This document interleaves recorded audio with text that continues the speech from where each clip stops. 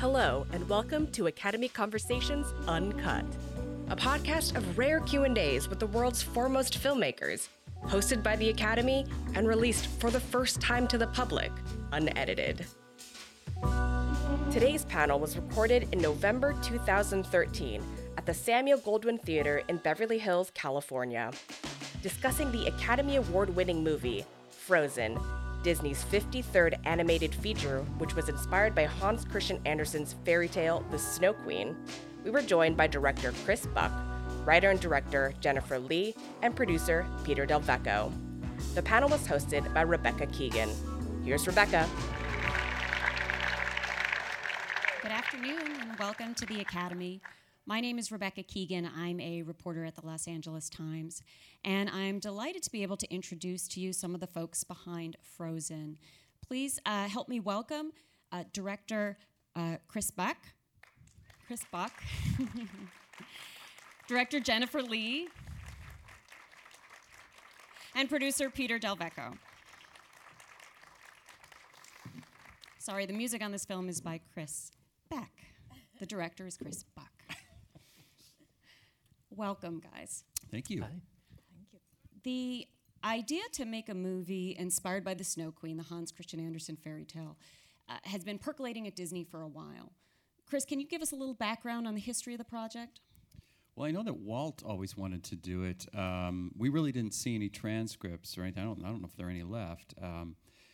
But I think it was, 1939 that we found out?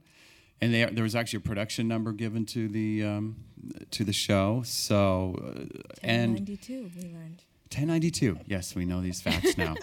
And but I didn't know during the making of it. And we were just with Alice Davis yesterday, looking at some artwork that Mark Davis had done. And it was actually for more of an attraction at Disneyland, Ice Palace, The Enchanted Snow Palace. Snow Palace, Yeah. yes. So, it's been kicking around. There was they tried some versions in the early, I think late '90s, early 2000s. But I came back in 2008. Came back to Disney. John Lasseter had asked me to come back, and it was one of the projects that was still there, and it just intrigued me with the environment, which I thought was amazing. It's already magical. You've got the ice and snow, which is so beautiful, and Disney never done a full feature in the ice and snow. And then the character herself, the Snow Queen, who is so intriguing. She's not really very well defined in the Hans Christian Andersen story. So, but there were a lot of questions about that, and that's where we sort of played a little bit more with that. So that's sort of where it started. And Jennifer, your path to a director of an animated film is sort of unusual, and I'm not talking about the fact that you're female, well, that is unusual. I'm talking about the fact that you're a writer, and you came in through that path. Can you talk a little bit about what it was like to come onto the film as a writer and then sort of ascend to the director's role? Sure. I had been a writer on Wreck-It Ralph, and that's how I came to Disney. And so I was very used to being in the story room, and writers are in the editorial rooms as well, and they work with the actors too. So it was very comfortable. And I loved Frozen. What we do at Disney is we sort of help each other with each other's movies. We go in and give notes. Every few weeks they put up the film, and we'll look at it and give notes. And I was really falling for Frozen and giving notes. And Peter and Chris could see I was connecting with it and asked, as I was almost done with Ralph, if I would come on and write Frozen. And I was delighted. And then John and Ed, kind of watching how we all worked together and watching Chris and I particularly, felt like we made a great team. And, we had a very intense schedule. Mm-hmm. They asked if I would co-direct with Chris, and in that is rare. I'm the first writer to do that. Normally, it's an animator who works many, many years up to become a director. But I think we were just such a good team story-wise. I could keep that going, and he could keep the animation going if needed. And it just worked out for us. We were very fortunate.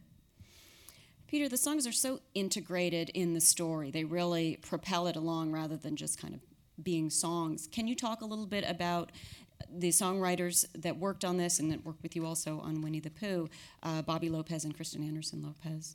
Well, Kristen Anderson-Lopez, great lyricist, award winner, and Bobby Lopez, of course, won a Tony Award for Book of Mormon and Avenue Q.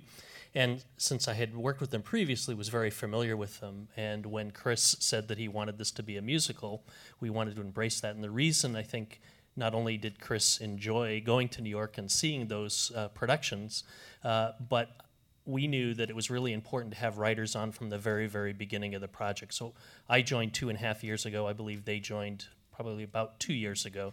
And we're in every day we met with them for at least 2 hours. A lot of times it was via video conference because they were in New York.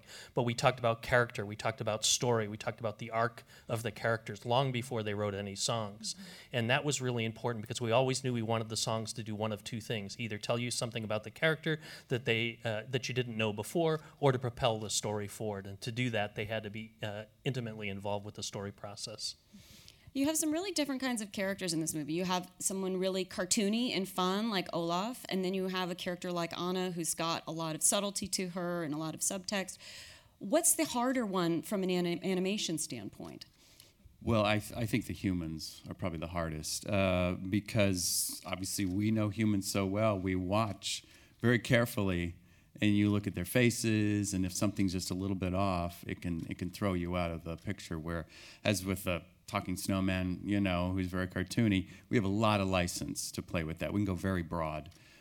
So I would, and I started as an animator, and just as an animator, I can say that humans are extremely difficult, whether it's hand-drawn or CG.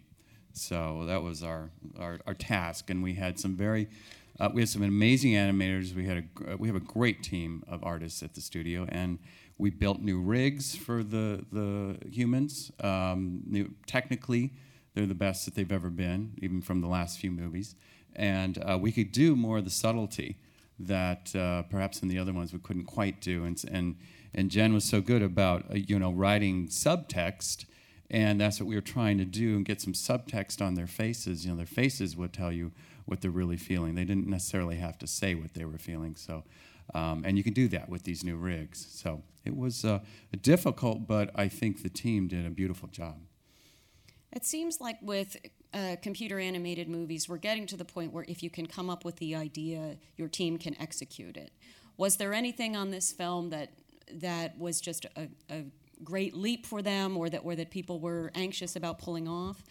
Well, obviously, the snow and ice. I mean, what we wanted to do is we wanted to integrate the characters in it. They don't just walk on snow. They're inside it. They're falling in it. They're walking through 2 feet of snow. And we wanted to create ice that was powerful and emotional because it's created magically by Elsa. And to do that, the technology was not there before at all. We had to build it. In the very beginning, the snow would sort of clump like packing peanuts. And they built some incredible software. One's called the Matterhorn, which is very Disney. The other's the Snow Batcher.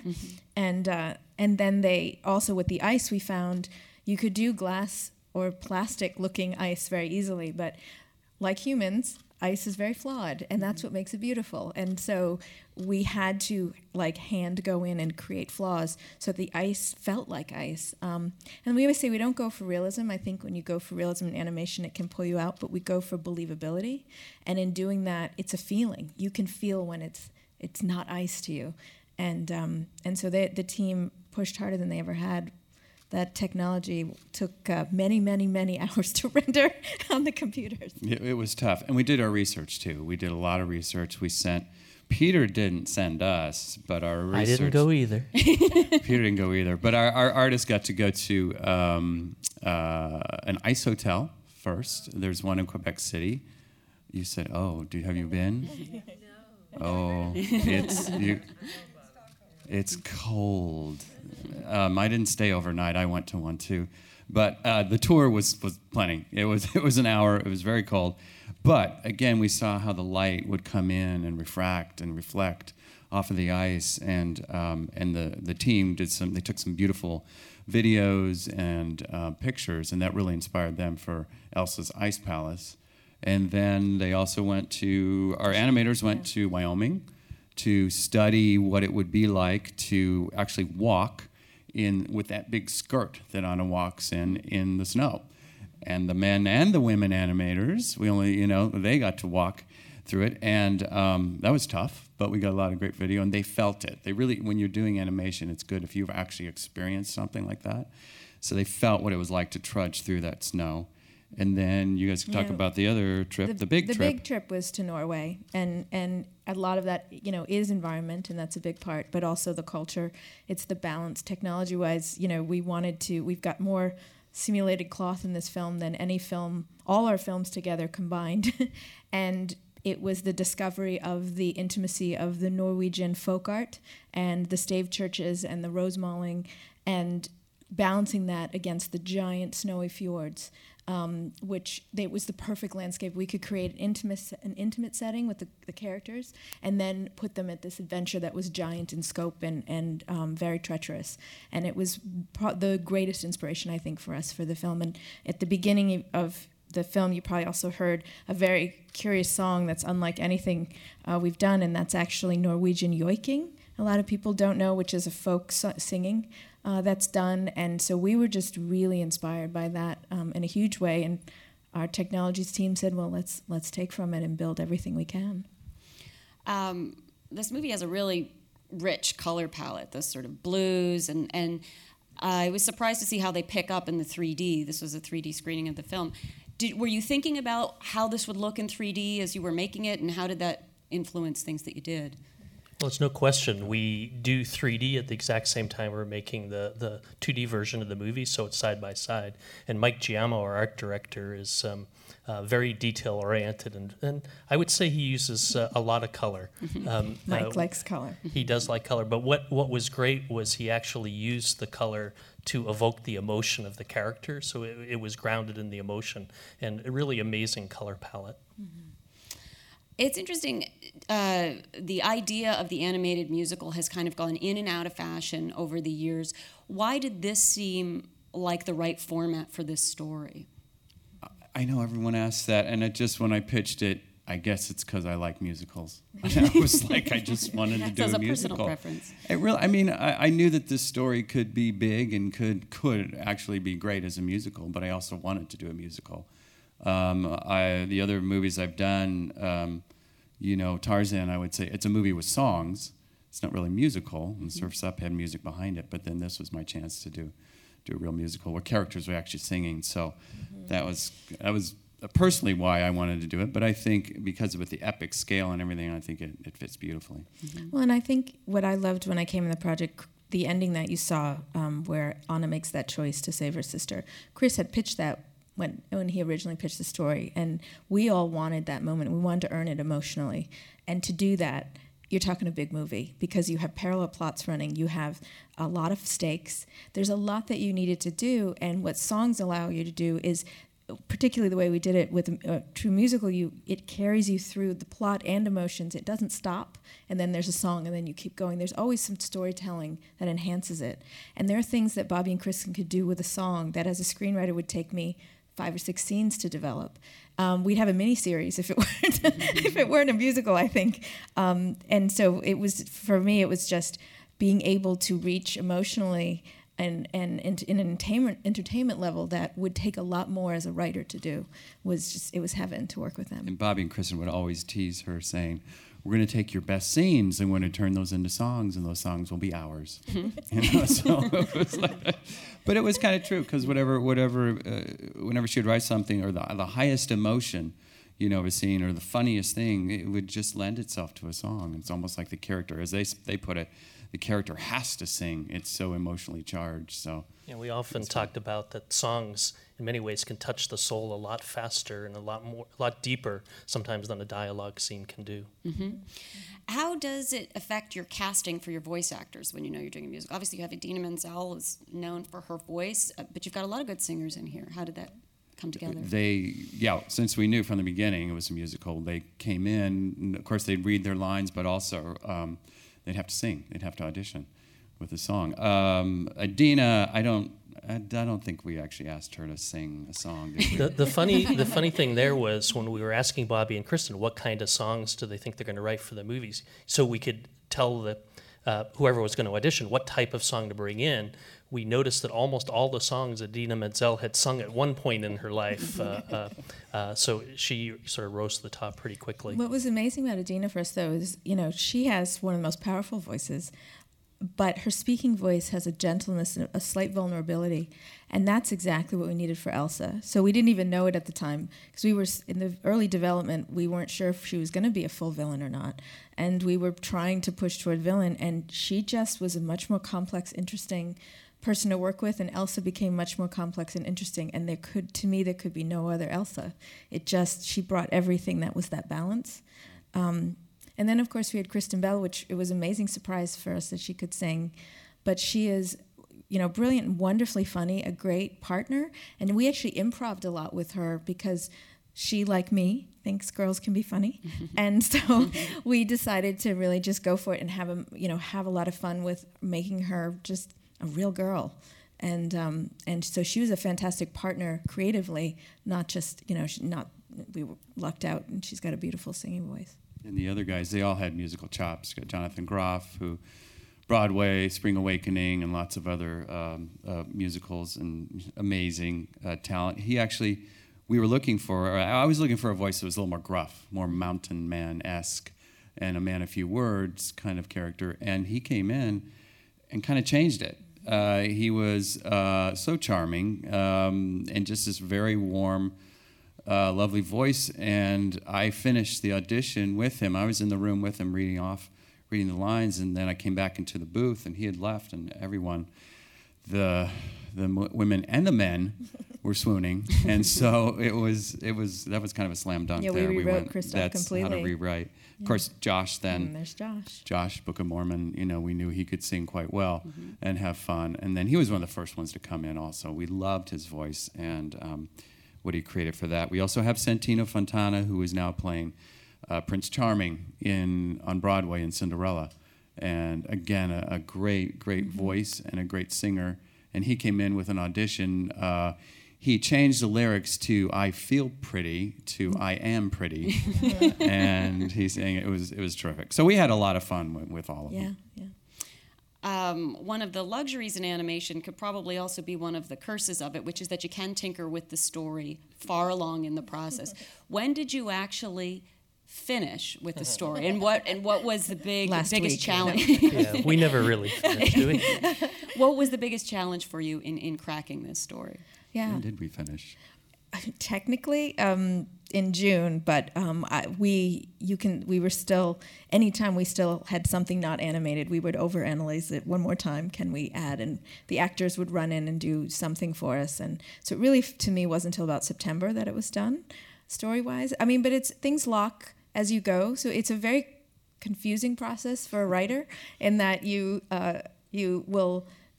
story takes precedent, and we really work the stories very hard. And then when we feel a scene is ready, and the schedule tells us such, we start putting them into animation. And once you do, they're locked. So then any changes you're making elsewhere, you've got some tentpoles that can't change.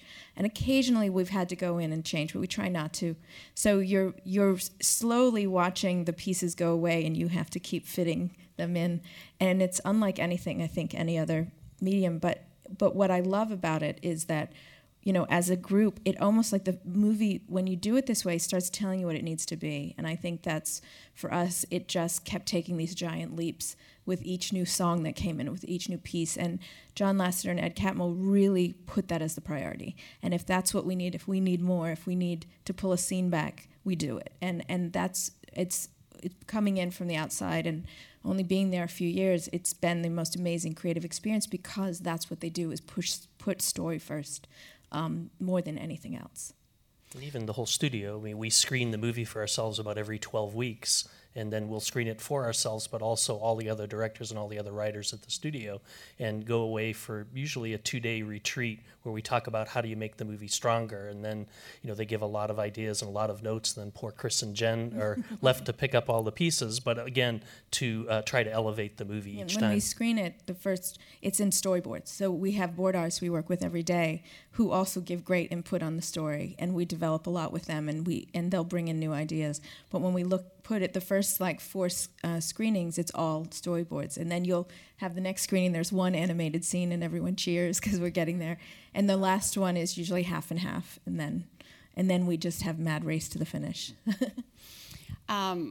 Walt Disney Animation as a studio has also gone through a lot of changes in the last couple of decades. What's the environment like there now for people working on movies? Since I've been through different regimes there, it is wonderful. It is fantastic with John and Ed there. It's very collaborative. The rule is always, and John lives by this too, best idea in the room wins.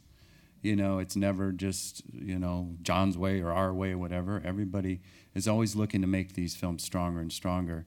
And I think there's just, it's also, I think, because you've got John, who is an artist and is a filmmaker in charge there. And he understands all of us. He understands what we're all going through at every moment of a production, because they can be very tough. It's a long road. It can be 3 to 4 years on each film.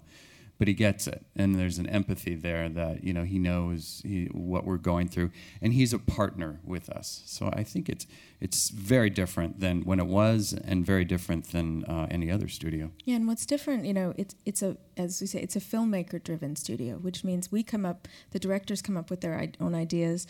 They do pitch several, and ones that resonate will start developing, and so we get to shape something from start to finish, and really. I think, and then you have these teams of artists, and we're all working together. It's just we feel like we're set up in a place to do our best work, and it's amazing to me to watch the studio grow from, particularly like you look at Tangled and then Wreck-It Ralph and now Frozen, and they've all been together, all these artists working, and the energy level and the excitement, and they want to plus it themselves, and they're so invested. It's just this feedback loop of creativity they've got going on that, and again, I came in from the outside, so I was like, whoa, like it was really amazing, and it still is, yeah. Well, thank you guys very much for being here today, and thank you. My pleasure. You. Thank you. Thanks for listening to Academy Conversations Uncut. We hope you enjoyed this unique access to a members-only Q&A at the Academy. Be sure to like, share, and subscribe, and help us reach film lovers around the world. This podcast was produced by the Academy of Motion Picture Arts and Sciences.